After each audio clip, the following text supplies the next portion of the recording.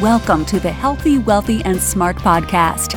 Each week, we interview the best and brightest in physical therapy, wellness, and entrepreneurship.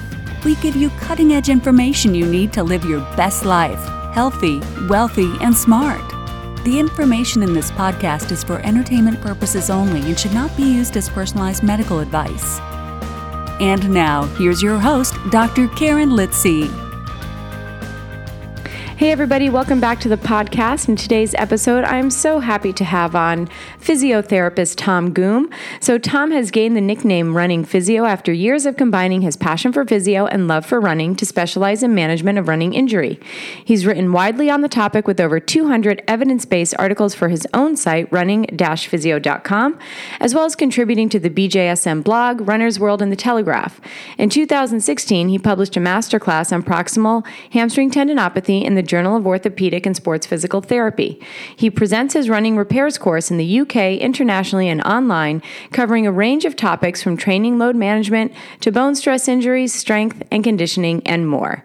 So in this podcast, what we decided to do is we decided to tackle a case study. So you'll hear the case study right in the beginning, and then we kind of go through Tom's subjective evaluation, his objective evaluation, and some possible treatments for this patient. Our fictitious patient has gluteal tendinopathy. We reference a couple of different papers. All of those papers can be found over at the podcast website, which is podcast.healthywealthysmart.com. And you one click and we'll take you to all the papers that we're referencing in today's episode. So hopefully you guys get a good idea of how Tom may approach these patients and some ideas for your own patients with gluteal tendinopathy. Enjoy. Hey, Tom, welcome to the podcast. I'm happy to have you on. Hi, Karen. Thank you very much for having me. I've been looking forward to it. Yes, I know. We spoke about this when we met in Copenhagen. So we were at Sports Congress in Copenhagen, and was at the end of January, beginning of February, where for me, it was really great because you get to meet all these people that you only know via social media, actually in person. Absolutely. I think that was a highlight for me of the conference. There was the people, it was such a lovely group, wasn't it, that we were there with and chatting to and sharing a dance and a drink with. It was really good. Yeah. I remember Christina Lee, the physio from Canada. I think she put on Twitter when we had that like massive selfie that Sarah took.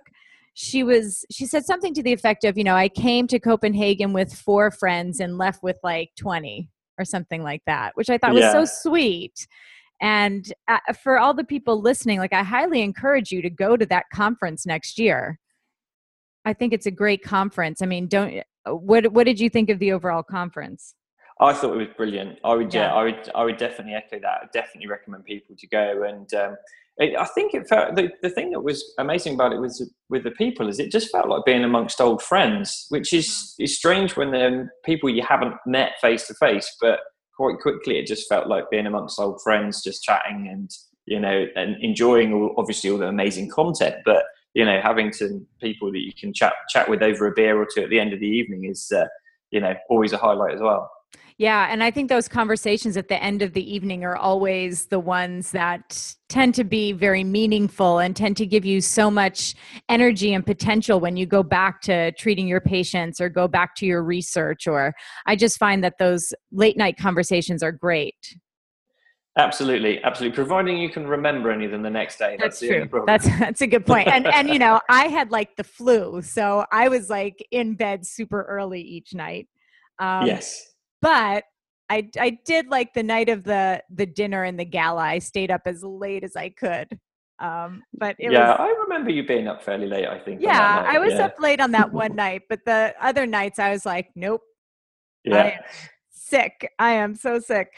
Okay, so today we're going to be going over a case study, which I think is a great way for people to learn. So thank you for being open to this format for the podcast for this episode. So this is our case study. We have a 55-year-old woman who runs half and full marathons, but also relies on running to help with mood and mental well-being, which, as we all know, is very common. She presents to physiotherapy with gluteal pain after an increase in training volume and hill running. So that's our case. So now, Tom, let's take it to you. We'll kind of go through the stages of how you would evaluate and maybe some possible treatments. So let's start with the subjective. Oh, I like to really get the patient's story first and foremost, and to really try and give them a chance to tell it uninterrupted. So I'll often start with simple questions like how did this all start? Can you tell me a little bit about what brings you in today? And then give them the chance to tell me as much as they want to, really, without wanting to jump in too much. So they get a chance to really share with me what the important things are. To them, how the injuries come about and things. And then once I've heard their side of the story, then I'll try and probe in a little bit more to find out about various different details. Broadly speaking, I'll want to know about their training that's led up to the injury, what their goals are, what they're looking to try and get back to. But also, really, really importantly, I want to know about the impact the injury is having on them, beyond the pain, but what kind of impact is it having on their life and activities that they, that really matter to them.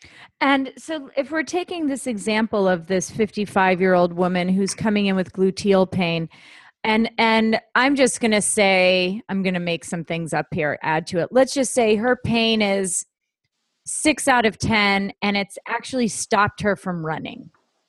So that's the information you're getting from her. My pain it's intense enough that it stopped me from running. It's intense enough that I came to see you. And I'm a little nervous and a little scared of getting back into running because this pain was so intense. Yeah. So important, good information to know, obviously the severity and stuff with it. And there's lots of different sort of ways you can approach it, but I might use that as an opportunity to say, well, what do you believe is actually happening then within that area? What do you believe is going on, to see if I can find out a little bit more about her beliefs around the injury. What does she think it is? And often the answer will be, well, I've looked it up online, I've asked Dr. Google, and I think it's trochanteric bursitis, or I think it's a gluteal tendinopathy or something like that. But I'll often then want to know a little bit more about, well, what do you feel is going on in that tendon? And maybe that's when they'll say, well, I've read that you get these micro tears in the tendon if you exercise, and if you keep exercising, it can lead to damage and maybe even a rupture. We can then sort of find out some of the beliefs underlying the pain when they're talking about the pain itself, because then that gives us an opportunity to address some of those beliefs. We're just starting to see that fear of damage is a factor coming up in the research as an issue in tendinopathy. So looking out for that kind of signs that there's fear of damage and maybe avoidance of the activity because of that fear of damage, if that makes sense. Yeah, absolutely. And then also thinking about what does she feel like her future prognosis is going to be? Does she feel like, well, I need to stop running, and if I stop running, then it's going to affect this, and it's going to affect my life, it's going to affect my relationship. So you have that catastrophic thinking that can kind of sneak in there as well. So how do you parcel out if someone has that sort of catastrophic, if they're catastrophizing the injury? Well, hopefully, as you ask them about their beliefs around the pain, some of those things will come out. But also, there are, other signs. Really, sometimes they're going to have an exaggerated pain response. So, pain that's kind of out of proportion with load and things that's happening with it. There's also things I would tend to use, like the pain catastrophizing scale that is actually really useful. It actually it's a 13-point questionnaire. Where if you answer each question, and if you score above 30, it shows you have a particularly sort of a negative viewpoint towards your pain. So if they're in the interview, you're kind of thinking they come across as quite fearful, quite negative about the pain, perhaps that seems to be really magnifying the pain, then I might ask them to fill out something like that. So we've got a bit of an objective measure, which then guides your treatment. As if they're scoring very highly there, I want to spend a bit more time actually focusing on the education and addressing that fear than I would want to say spend really exploring the biomechanics. It helps you to prioritize, to know, where do you want to focus your treatment in the early stages. So now if you're getting into her, as we said, she has an increase in training volume in hill running. How do you transition into finding out what she was doing, what she is doing? Yeah, I think this and pain, they kind of link in together in the assessment. So I think I'd probably start thinking about it on a kind of run by run basis first. Like think about sort of the like changes within a run and after a run, and then I'd sort of think a bit broader. So how is your training structure over a typical week? And then I'd start to think a little bit more longer term. How has it changed in the lead up to your pain? So we're kind of getting a good idea about, the training on a kind of small level, a larger level, and over a longer period of time. But also crucially, you're getting an idea how the pain responds to training. Because it's I think part sometimes of the way people think about pain is, and other things in life, to be fair, is it's a bit black and white. I have pain or I don't have pain. I run or I don't run. And sometimes that process of exploring how the pain actually behaves can show them it's not actually really an on-off thing. There's a kind of shades of grey involved, if you like. So I would often start by saying, okay, well, you're telling me it's a 6 out of 10 pain when you run. At what point does that kick in? Is that literally the moment you're starting running? Or can you manage a couple of miles before that kicks in, or even a couple of minutes? And then how does it behave if you keep going? Does that pain stay the same? Does it actually get better? Because we know tendon pain can have a warm-up effect where it actually feels bad to start with, and then it gets better as they go. And staying with it, like, is there anything you can do to change it? Does it feel any better if you're running a bit more slowly, or if you adjust your running style a little bit, or if maybe you avoid things like hills if that's provocative? So that all then becomes quite useful information for me to be able to guide that person, because I might find actually there is a distance they can do before the pain kicks in. Or yes, the pain kicks in, but actually it gets a bit better if they keep going. So I'd want to know, in detail, how's it all behaving during that run, and then how is it afterwards? And really, how's it for about 24 to 48 hours afterwards? Because we know with a lot of running injuries, but especially tendons, is that they often react the next day. So that will then help me to see, how is this tendon, how is this person really managing this training they're doing? And if they're getting a big reaction in pain the next day, that's often a telltale sign that they're working too hard. And then we want to adjust the training accordingly. And is there ever a point at which you're interviewing someone, and we'll get into your objective exam in a second, but is there ever a point where you're working with someone and you are just say to them, stop running? So yeah, it's very rare for me to actually tell someone to stop. I try and help people make an informed decision, really, rather than say you shouldn't be running right now. But there are situations where I'm more likely to advise someone to take a break from running. What it is generally is this kind of balancing act of risk versus reward.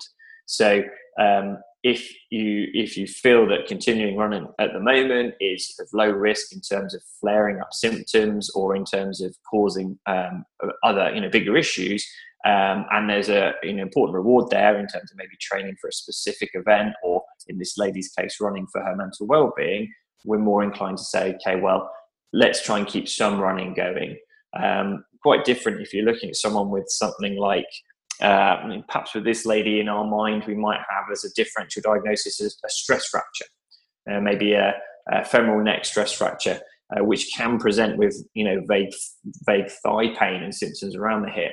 If we genuinely thought it was a femoral neck stress fracture, that's a high risk stress fracture. So the risk levels go up significantly. And in that situation, we're going to say to the patient, really, we do need you to stop impact activity for the moment, because the risk is this could progress to a true fracture.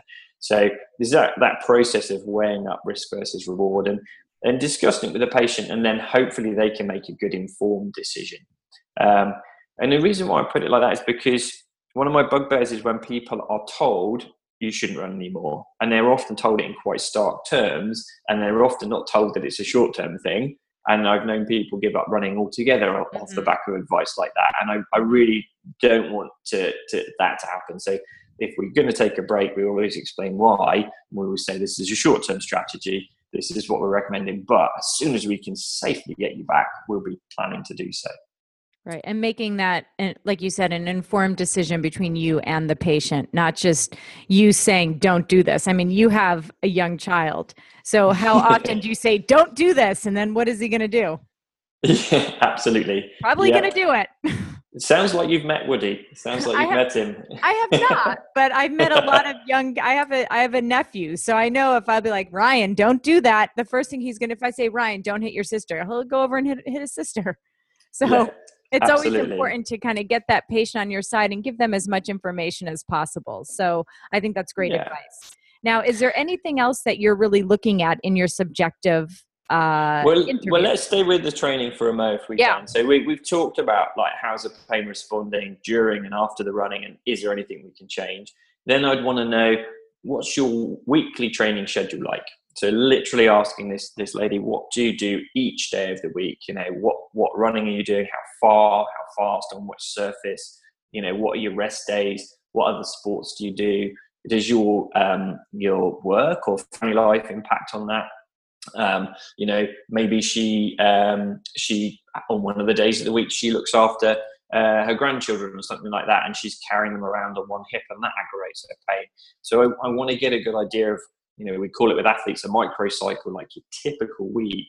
So we can look again, you know, what can we adjust here to keep this lady doing the things she wants to do, but to bring it down a notch or two to a manageable level. You know, is it about popping in an extra rest day here and there, or just looking at that training structure and saying, okay, you're doing a little bit too much of the hill running here, or you're actually, you've got quite a few sessions back to back that, you know, tendons don't tend to do so well with back to back training days. So looking for all those little things that we can adjust to keep the person running, but without actually having to stop altogether. And that's where I think the weekly schedule is particularly useful. And then going beyond that to the longer training period, it's, you know, asking, well, what changed in the lead up to your hip pain? You know, what were you doing differently? And seeing then, you know, perhaps if she's on Strava or one of the, you know, Garmin Connect or any of the other apps, or maybe she keeps a little training log, we can have a look and see, you know, has her training volume dramatically increased in the lead up to the pain? Has she increased the intensity of the hill running?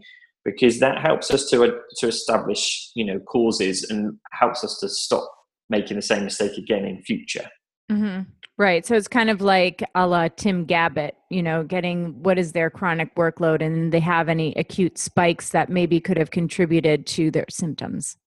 Absolutely. And Tim Gabbett's work is fantastic. And that is very much along that kind of idea, that load management, because we know load is an important part of the development of tendon pain. So I think we need, in a nutshell, to know about how they've loaded. I think, you know, that's it. And if we know their goals as well, we know how they've loaded, and we know how much we're going to have to get them loading in their training in the future. So that can help us inform the rehab. Right. And all of this is going kind of into your head, and you're thinking about some differential diagnoses right away, correct? Yeah, I think the thing is with this, we're assuming this lady has a clear gluteal tendinopathy. Of course, we know in real life it's not often as clear as that. We would have differential diagnosis coming into our mind, but I think generally with runners, regardless of the pathology, I think we want to know their training history and their goals, because that, you know, they're going to be important, I think, you know, in their rehab and in stopping them from repeating the same sort of training problems again. Yeah, absolutely. Okay, so we've gone through a pretty good subjective exam. We know what she's feeling. We've got her mental state-ish. You know, her training schedule, because no one really divulges that information on day one. No. I mean, I suppose with any of the things we would maybe ask it a little bit more about the mood and the mental health, and that would come out when we ask, you know, what impact is this injury having on your life? People will often say, well, you know, I run because it helps me manage my stress, my anxiety, my depression. So actually, I am struggling a little bit at the moment because I don't have that coping strategy, which then, you know, might lead you down other avenues, perhaps talking about other types of coping strategies, you know, relaxation or mindfulness, or actually in clinic we work with a number of counsellors. So we would often say, well, you know, if this is having an impact on you, come in and see one of my colleagues and they'll help. You know, they usually do a kind of 15 minutes sort of free assessment to see if there's something they can help with, and then go on to maybe help them out and find other coping strategies so they're not so reliant on their sport in the future. Yeah, and I think that's amazing that you have access to that in your clinic. Now, let's move on now to your objective examination. So you've gotten all this information from the patient, this powerful information. How do you then go about evaluating your runners? Well, I have a sneaky peek at their walking as they come down the corridor to the clinic room. I always try and do that when they're not aware that I'm watching them. So I want to see, can they actually walk comfortably? Are they, if they're limping into the clinic room, it's probably unlikely they're going to be comfortable going out for a run later. So I will have a look at their walking. I'll look at some of the simple stuff often first, like single leg balance and single leg squat control, which is quite important in this population because we know that often they struggle with control around the pelvis. So particularly looking to see, can they prevent contralateral pelvic drop happening when they're balancing on one leg. And actually, if you hold that single leg balance test for around about 30 seconds, it'll often be provocative for pain. So it can also be part of this sort of diagnostic process because it's provocative for pain in gluteal tendinopathy. And then I would look at maybe single leg squat control as well, but thinking more like the kind of mini squat that would replicate the kind of loading part of running. So not your traditional kind of sitting back into it squat that you would do, but looking to see how they can control a single leg dip. And again, looking to see, pelvic control, femur control, those things that we know are going to be relevant in gluteal tendinopathy, because if you're getting lots of pelvic drop and you're getting lots of hip abduction, it's going to take the tendon into potentially a provocative compressive position. Mm-hmm. So I'd look at those kind of basic control aspects. They help guide the rehab as well, because if you can't balance on one leg for more than a few seconds, it's unlikely you're going to go off and do really high level rehab stuff. You might need to get that controlling first. And then there's kind of common areas I would look at that I think might feed into that. So things like ankle range, ankle dorsiflexion range. If I've seen one or two cases with runners where they're actually really quite restricted in their dorsiflexion on their symptomatic side, and it affects their movement, and they actually move into a bit more hip adduction to compensate for it during things like the single leg squat. So you may find sometimes things further down the kinetic chain could be a piece of the puzzle. So I would routinely look at ankle dorsiflexion in runners and see if that might be a factor. And then we go on to assessing the surrounding area. I think it's important to look at lumbar spine range of movement, because the lumbar spine and hip are intimately linked. Look at hip range of movement itself, including extension, which sometimes gets left off but can be restricted. And then assessing the key muscles that are going to be involved in managing load. Because gluteal load is highest actually in the stance phase of running when we're absorbing load. Mm-hmm. And that's when the muscles like the quads and the calf are very active in absorbing load. So might include somewhere in their assessment, some assessment of quad strength, of calf strength, as well as gluteal strength, and probably I would include some assessment of a hamstring as well, so we get a really good overview of where their strengths and weaknesses are, and then where we can kind of target the rehab. And how are you assessing strength in the clinic? I use a number of different techniques. With glute med, what I've leaned towards recently is using a handheld dynamometer and assessing them isometrically with that. Mm-hmm. And then comparing left and right. And sometimes we're seeing really significant differences with that. So sometimes people with literally 25% of the strength on their symptomatic side versus their good side. But I would consider your single leg stand and single leg squat as also assessments of glutes function. They're looking at how the glutes actually manage the function of control. So I think a combination of assessing the strength and assessing the control part of the glutes is quite useful.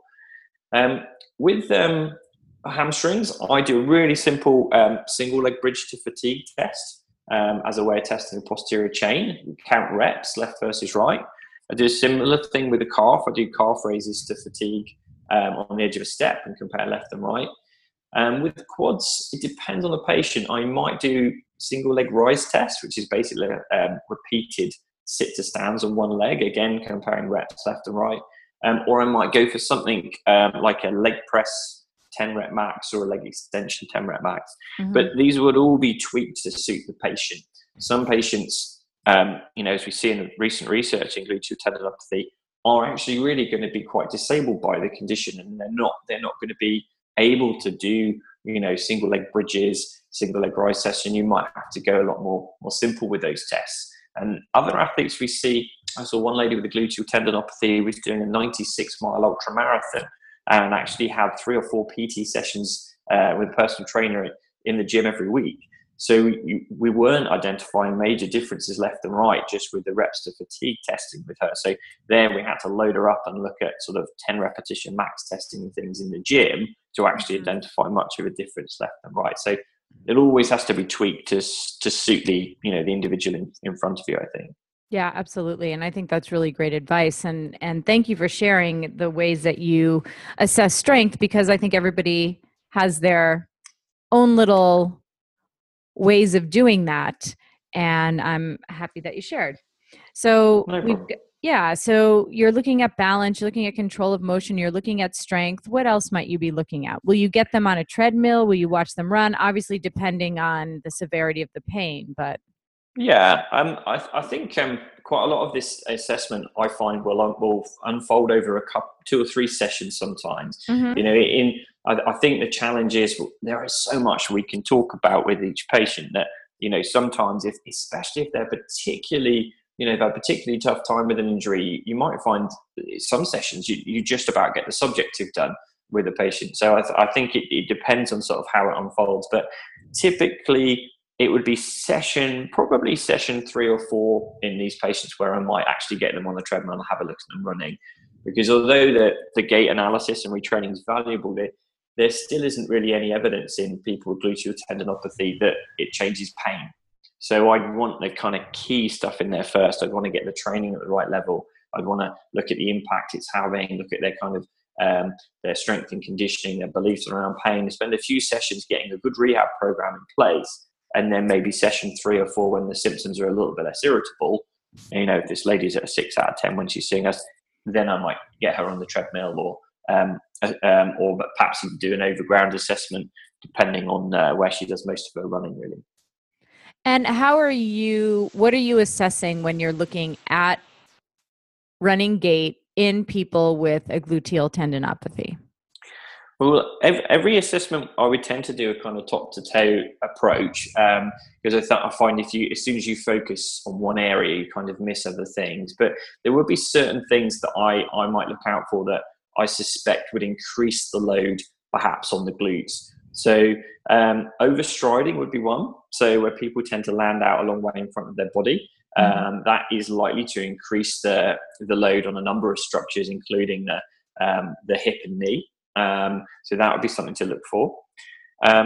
Sometimes runners will be quite narrow in their running gait, and often that will be accompanied with an increase in hip adduction. So then when they're loading the hip during that stance phase of running, they're loading it in a position of adduction, which we know is quite provocative for the gluteal tendon. So that would certainly be something I'd look for. Also in stance phase, whether they have contralateral pelvic drop, that can go hand in hand with increased hip adduction.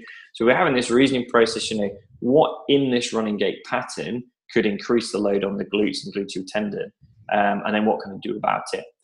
Final sort of factor might be perhaps trunk position. Are they really flexed at the trunk? Because increased trunk flexion, particularly if it's coupled with increased hip adduction, can increase gluteal load as well. So they'd all be things I'd look out for. And then we might experiment and try a few things to see if we can change that movement pattern a little bit. It's fine tuning, really. We don't want to make big changes, but then see if that has an influence on their symptoms. Got it. And not to get too into the weeds here, but are you videoing your patients and then watching this in slow motion? Do you have some sort of video capture? Or do they have wearables on, or most of the time I would be videoing them on a handheld device, either I use a big one of the larger tablets because it's got a good frame rate and you can really see it on the screen, or even some of the smaller smartphones these days have got high frame rates, and I often use an app, something like Huddle Technique I use quite a bit, because that allows you to actually look at it in slow motion And because I think you do need to really. I think it's almost impossible to sort of eyeball someone's running gait and assume, that you can make good, reliable assessments on it. So yeah, absolutely, I would video it and I would look at that in slow motion, and that would hopefully allow me to identify some of those factors. Cool. And what's the name of the app again that you just said? It's Huddle Technique. It's HUDL. Oh, Huddle. Okay. Huddle, Oh, yeah, I know that. Yes. Yeah. It used to be Uber Sense or something, but I think they had to change it because of Uber. Because of Uber, yeah. I think so, yeah.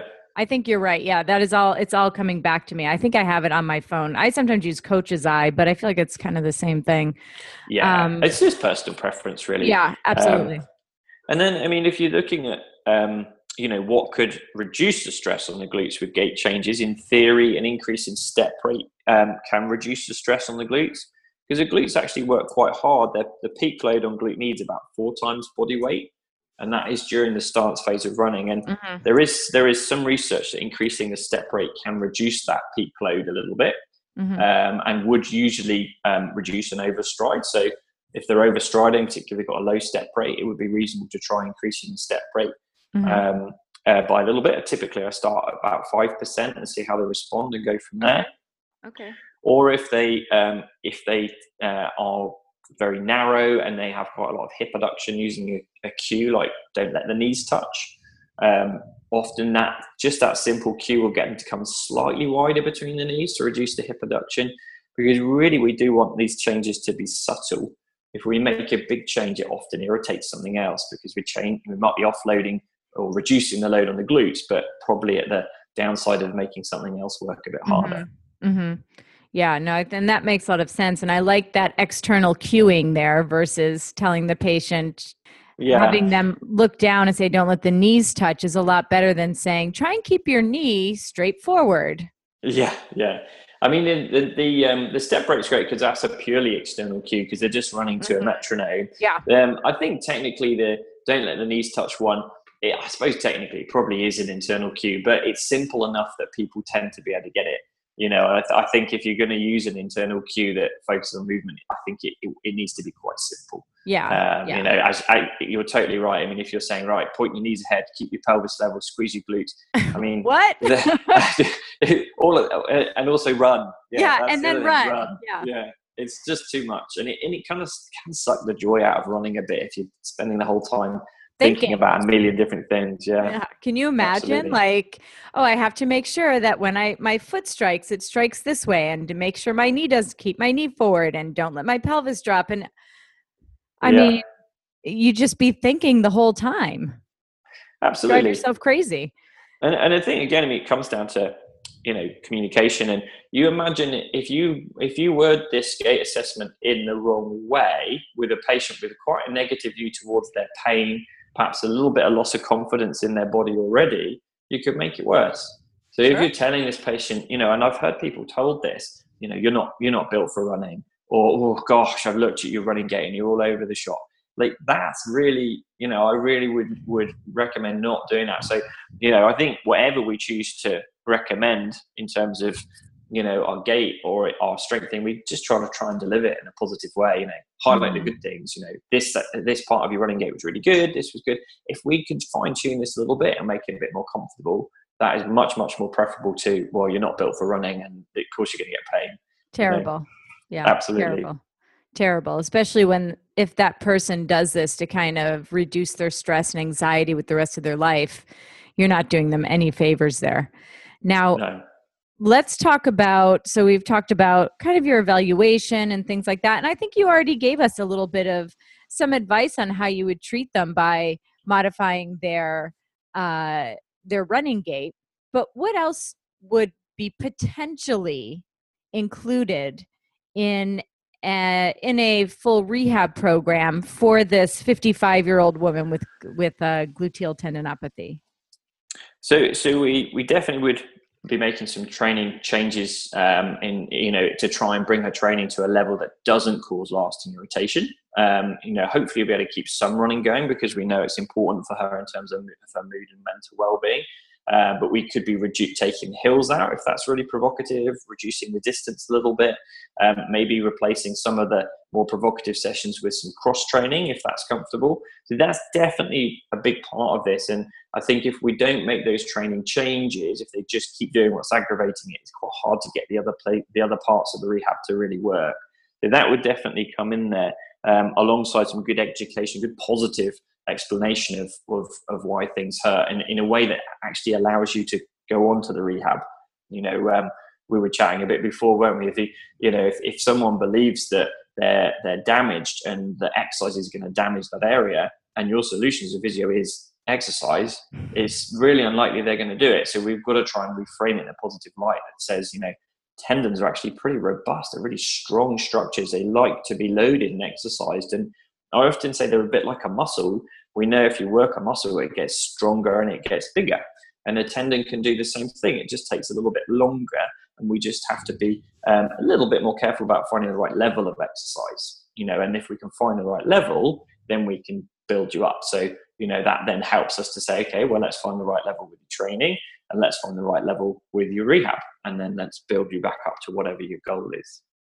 And do you find that helps with adherence of the program as well? Because you can give all of the advice in the world, but if the person doesn't adhere to it, it's kind of doesn't matter. Yeah. So do you find that if you're giving explanations like the one you just gave, that your patients tend to have a greater adherence? Or if you're working with runners, they want to get better, they want to get back to it, so they're going to be more compliant? I mean, there's a lot of different ways to look at this. Yeah, I'm very fortunate because I think runners are generally very motivated. But I would say, in my experience and also from some of the research, I would say that yes, if you give a more positive explanation like that, they're more likely to do the exercises and things, definitely. But I do think some of it's influenced by their expectations. If they've come in expecting a fix and you're not offering a fix, you're offering them solutions, then that can be difficult to get them on board because you're not quite delivering on their expectations. So it's good. You've got to notice that early on and address it, talk to them about it. But yeah, I think a good explanation. I mean, think about it. None of us would if you just gave me a sheet of exercises and pointed me to the door, we wouldn't do them unless we knew why, unless we knew the benefits, unless we knew how it linked to what we wanted to actually get in terms of our goals. Yeah, totally. And as far as expectations, are you also trying to give general timeline expectations to your patient as best that you can, given the research and your experience? Yeah, I do try to, but I'm quite cautious with it. I'll often say to people, these things tend to get better, but it is a bit difficult to predict the timescale. And so we'll say to them, do allow it time to change. We do have some research now that gives us some idea. I'm sure a lot of your listeners will have read the LEAP trial by Mellor that came out in May. Brilliant trial in gluteal tendinopathy, where they were getting quite positive changes, about an 80% success rate at about 8 weeks. Mm-hmm. So I think that's quite useful to say. We can say, well, from the research, actually, quite a few people are going to see some significant change at around about the 8-week mark. So it gives them a ballpark figure, but I'll often, make a little caveat with that and say, well, but some people will be quicker, some people are a bit slower, but hopefully you'll notice this is gradually building towards, where you want to be. Yeah, and I think that's important to even give that 8-week mark, because I think a lot of people feel like if they're coming to physical therapy, like you said, they're looking for the fix, they want to be fixed quickly. And sometimes people might have like an unrealistic expectation, like it's been 2 weeks. Why don't I feel 100%? So giving people some realistic timeframes based on the literature, I think, can go a long way. Absolutely, and expectations are important. Expect flare-ups. That's also quite important because we've told them we need to find the right level with exercise, but that takes a bit of time. So if they know session 1 or even session 2 that probably at some point they're going to do a bit much and things are going to be sore for a day or so, but that's fine. We'll help them manage it. It just means they've worked a bit hard. It won't harm anything.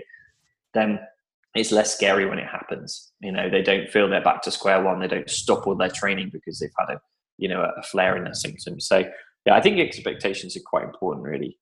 Yeah, and I agree. I think it's important that a flare-up doesn't mean a freak out. Absolutely, yeah. That's a nice way of putting it, actually. because I know from my own experience, when I would have flare-ups of neck pain, I would freak out. And it just was not helping my cause at all.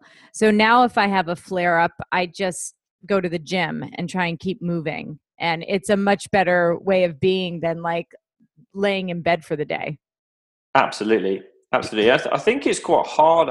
It depends on who you are, but I think quite a few of us, when we have a flare up in pain or actually a flare up in like stress or anxiety and things, it's difficult to be objective. And it's quite easy actually to slip into a habit of maybe ruminating on it and really getting worried about it. And, I encourage patients to actually have, I call it a pause pack. And that is, literally to write down a little bit of a plan for what they can do during a flare up of either pain or of like mental distress, so that they know, okay, well, when I'm struggling, I've got my pause pack to refer to. And it is useful to have it written down. It literally exercises that help, things to do that are positive, relaxation, mindfulness, trying to stay active, what type of simple pain relief works for them, whether it might even be just a hot bath, a bit of ice, like you said, staying active. If you can get people to have that in place, particularly if they're a patient that's had their problem a while, then that can really help reduce the worry of a flare-up. And actually, what I'm finding is often people don't end up feeling they need the pause back because they've got it. They don't feel they need it. They kind of feel like they're in control. Mm-hmm. So it's sort of something to fall back on there that, helps them if they're having a particularly tough time. Yeah, no, I love that. And it's a pause pack. I feel like your accent's getting to me. I'm like, what's pause he saying? Yeah, like pause. Pause is in like the pause button on the telly. And okay. I call it that because it is important to kind of like pause for a minute, take stock of where you are, and and then you can kind of hopefully have all the kind of key stuff written down in there. Really. Yeah, no, I love that. I think that's a great idea, and I'm going to start doing that with my patients and with myself probably. Oh, cool. I think that's a great idea, and I think it can also help with that calming of the nerves a little bit, and also, like you said, making sure that you tell the patient you may have a flare up, and if you do, it's not uncommon. Yeah. Because absolutely. when you have a flare up, especially if you have like a gluteal tendinopathy, because that hurts. Oh, yeah. I mean, that is super painful. And if you have a flare up, you're like, oh, no, here we go again. What am I going to do? I'm not going to this is going to throw me off for another 8 to 12 weeks or something like that. So being able to at least understand that it's a possibility of happening goes a long way. I think as well, sometimes sense of humor can help us in these situations. One of my patients, she had a flare up in her gluteal tendinopathy, and she said, "I'm fine. I've just got a very angry buttock." Yeah, I thought that was a particularly good way of putting it. Just got an angry buttock. Yeah, fair enough. And she could laugh at it, and she, it wasn't so much of an issue. She knew she could deal with it. So sometimes, a bit of sense of humor helps us through the hard parts. I think that can be a good coping strategy versus kind of ruminating in your head about all the things that could go wrong now that you've got this pain, quote unquote, is back. Yes, absolutely.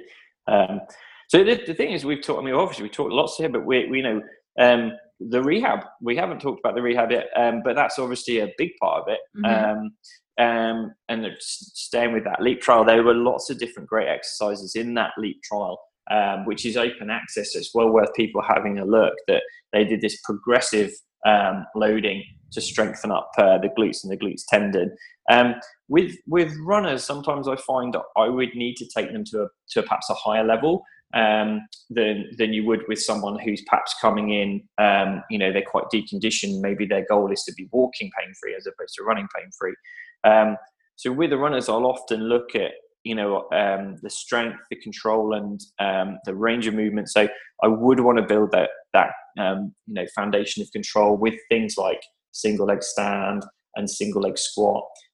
Then perhaps taking that on to step ups and lunge movements or squat movements to get the control of those movements to try and improve how they move around the hip and the pelvis. So I would include some control exercises in there.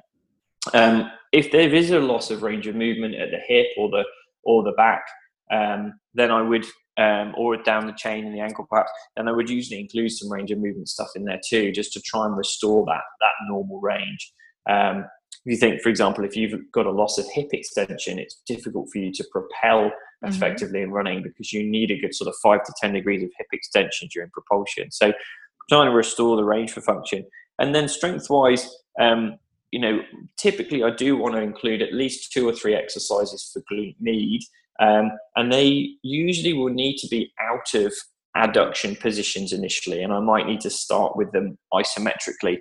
So with this lady, if she's quite irritable, she's 6 out of 10 pain, I might start with something really simple like lying on her side, but with the painful leg uppermost, supported on pillows. So perhaps it's just in slight abduction and just getting her to lift the weight of the leg off the pillow. So she's just doing a little bit of hip abduction, but not from an adducted position. And maybe starting with quite short duration holds, 10 or 15 seconds, and gradually trying to increase the length of time she's holding that for.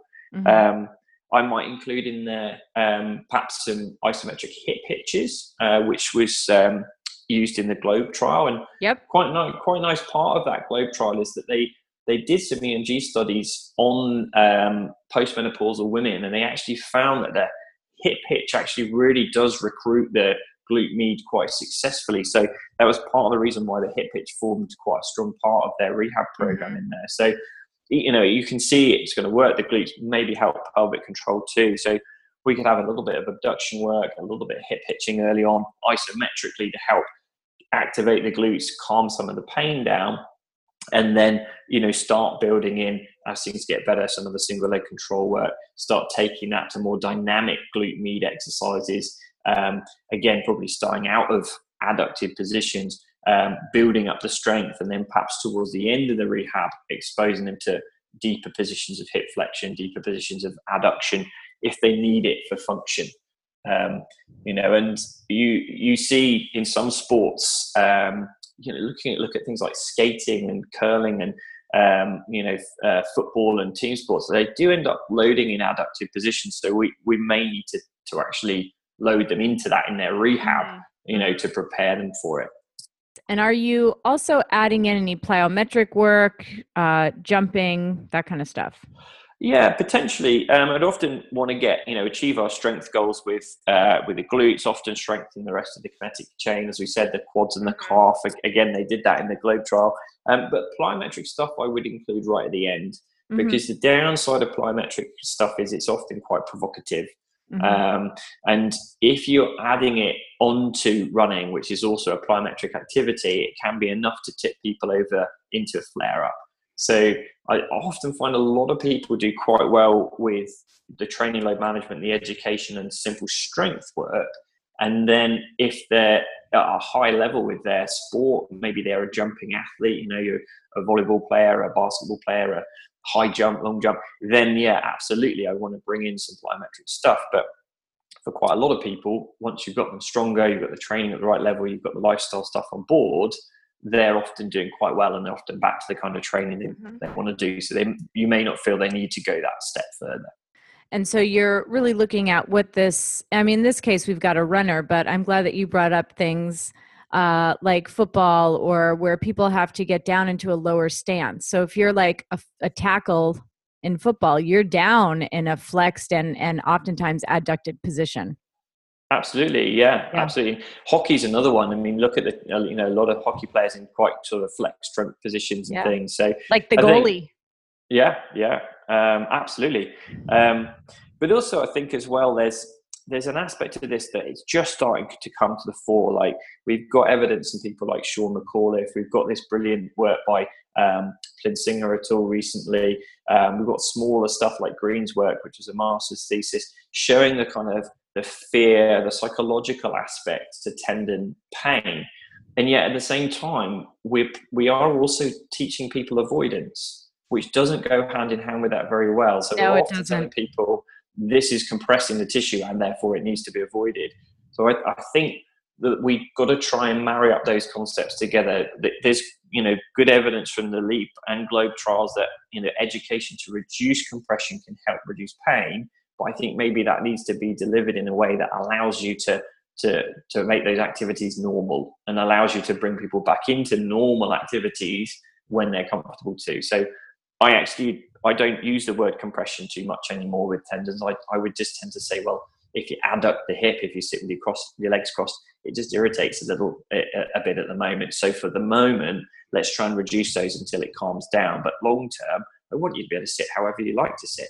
Mm-hmm. I want you to be able to do these things. They're normal, but just for the moment, let's reduce those to help it calm down. So we're not leading to avoidance, because I am seeing some patients with tendon pain that are avoiding really quite, simple things like avoiding sitting altogether because they're terrified. I've treated particularly proximal hamstring tendon. I know patients that won't go out for dinner because they can't find anywhere that they're happy to sit. And that's really sad. And as we talk about impact, that's the real life impact for that patient. They've stopped socializing because they're frightened that sitting to have dinner with friends will damage the tendon. So that's where we've got to be a little bit careful. We don't oversell those messages. And actually, in that case, you could almost argue that message has almost led to, disabled that patient in disability. Yeah, because it was probably delivered overly. You mustn't sit. As opposed to saying, well, most of us sit for 6 to 7 hours a day. It's fine. Just cut it down for a little bit until things are a bit more comfortable. Yeah. So it sounds like what you're saying is when you're delivering these messages, to not deliver it in an absolutist way, but to say, hey, listen, this is what's happening with you right now. So let's make some modifications for now. And as you start to feel better, perhaps we can, sprinkle these things back in until you can do whatever you want to do with your body. Absolutely. Yeah, absolutely. Yeah. And that's, they'll know as well that these things can be a bit provocative. So when they do too much of it in the future, okay, maybe that's what's triggered the flare up. Mm-hmm. And we had a good case with that this week, a really lovely patient who I haven't seen for about 8 or 9 months. He's a proximal hamstring tendinopathy patient, because he's not had any symptoms. But he went off and did a really long drive, 5 or 6 hours up north, and then spent a weekend cycling, doing loads and loads of cycling, and then did the same 5 or 6 hours drive back. Right. And that flared up his symptoms because it was 3 days of sitting consecutively for 5 or 6 hours. Yeah. So because we've said to him, well, it might stir up the tendon a little bit, he knows. He's come back and he said, well, I know I've got to just calm it down a little bit, I've got to reduce the sitting for a bit. But I'm pleased in a way that he's done it, that it hasn't stopped him. He's still wanted to go up to Manchester and drive up north and do the cycling and do the stuff that he wanted to do. And then he'll just manage the symptoms afterwards. It's not led to avoidance. He's just perhaps pushed it a little bit too far, if that makes sense. So there's a contrast there between this gentleman who's still able to do the things he wants to do and someone who has actually led them to stopping quite important stuff as a result of it. So is trying to find some kind of sensible middle ground, I think. Yeah, like you said, there's so many areas of gray between a yes and a no and a do and a don't. Yes, absolutely. That as a therapist, we have to be cognizant of that with our patient and how that affects our patient's psyche and their beliefs around their injury and pain and recovery. And I think that's where you have all the research to guide you, but that's sort of the art of the therapy, isn't it? Absolutely. Yeah, there's definitely, I'm a firm believer in that there is certainly, there's an art to it as well as a science. As people like Christian Barton would say, I agree with that. There is that mixture of the two. Yeah, for sure. Okay, so is there anything else you want to add about this particular patient? We've gone through some evaluation, some treatment, how we talk to them, how we include thoughts, beliefs, and did we miss anything? That's a good question, because I think the one area that perhaps does bear talking about is some of the intrinsic factors that affect tendon health. And when you look at this lady, she's a 55-year-old lady, and when you look at the population for the LEAP trial, I believe about 80% of them were ladies in their 50s. And we think that's really important for gluteal tendinopathy because hormonal changes around the menopause affect the tendon health and how well it can manage load. So I think that would be a factor to consider, and to consider with all tendinopathies, is there anything else here that can influence how well this tendon is managing load, and how well it'll adapt to load. So if we think that perhaps there's hormonal change leading up to the menopause or after the menopause, and that's influencing the tendon, what it often means is our rehab needs to progress a little bit more slowly, because the tendon won't adapt so readily to it. So we might be a little bit slower with our rehab progression, a little bit slower with our training progression in terms of getting her back to her goals. Perhaps a little bit more careful to change sort of one thing at a time in that process, not to up the load, up the running all at once, and then find that we're having flare up. But there is research being done at the moment. Ganderton et al., who did the Globe trial, that trial, as I understand it, is part of a bigger ongoing trial looking to see whether taking hormone replacement therapy affects outcomes in gluteal tendinopathy. So it'd be interesting to see. If it does, it may then give another option for women with gluteal tendinopathy. Yeah, so much to think about. When this person's in front of you, I think you gave a really great overview of how we as therapists can kind of think about these patients when they walk in our door. And so thanks for that. Now, thank you. It's been good to chat. Yeah. I mean, there's one thing I will mention, Karen, if it's all right. Yeah, is that, absolutely. We can give a link to this if you like, because there's so much to think about with tendons. So you develop this tendon tendon health questionnaire a year or so back. It's actually a team effort on Twitter, involving lots of people involved in tendon research and treating tendinopathy.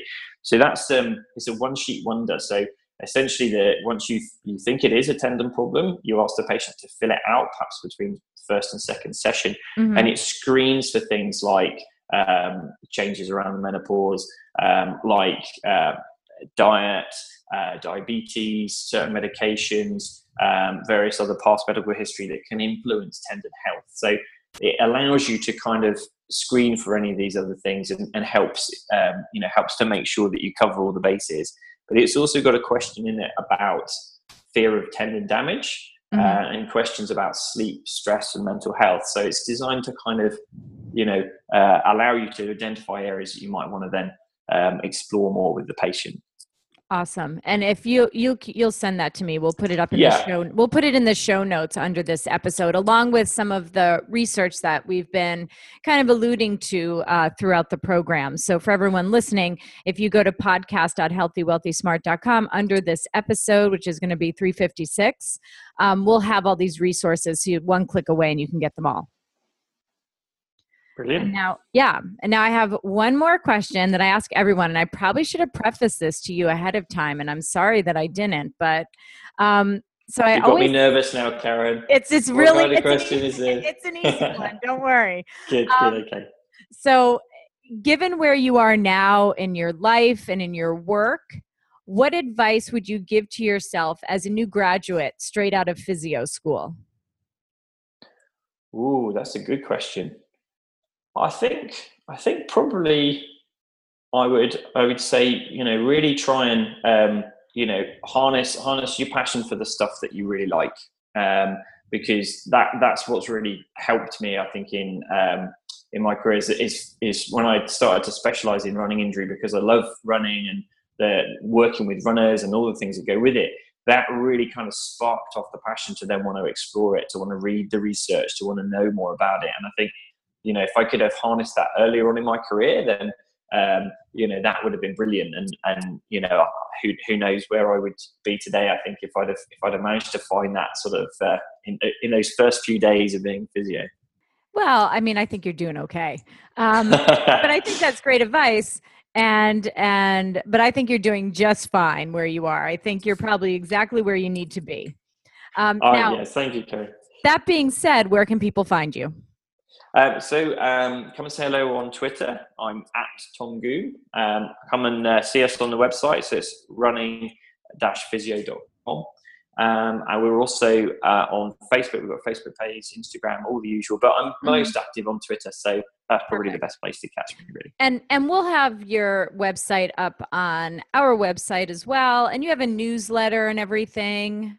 Well, whatever. That's right. Yeah, we've got a newsletter. Which is really good. So I encourage people who are listening to this to sign up for it, and we'll have a link to that. Thank you. You're welcome. Thank you for coming on and sharing your knowledge with us today. I appreciate it. Thank you very much. It's been really good fun. It's been good. I feel we could. This is something we could talk about this for hours. I reckon wouldn't be a problem. No, 100%. But people will probably start to get a little bored. Although I hear the long form. Christian Barton said, if you're going to do a podcast, it has to be like 15 minutes or less, or long form. Anything, or I think 20 minutes or less. He said anything else in between, people kind of tune out. So I would assume this was more a long form, but it was such great information. So thanks so much. And everyone, thanks so much for tuning in today. And like I said, all the resources will be at podcast.healthywealthysmart.com under this episode 356. So everyone have a great week and stay healthy, wealthy, and smart. Thank you for listening, and please subscribe to the podcast at podcast.healthywealthysmart.com. And don't forget to follow us on social media.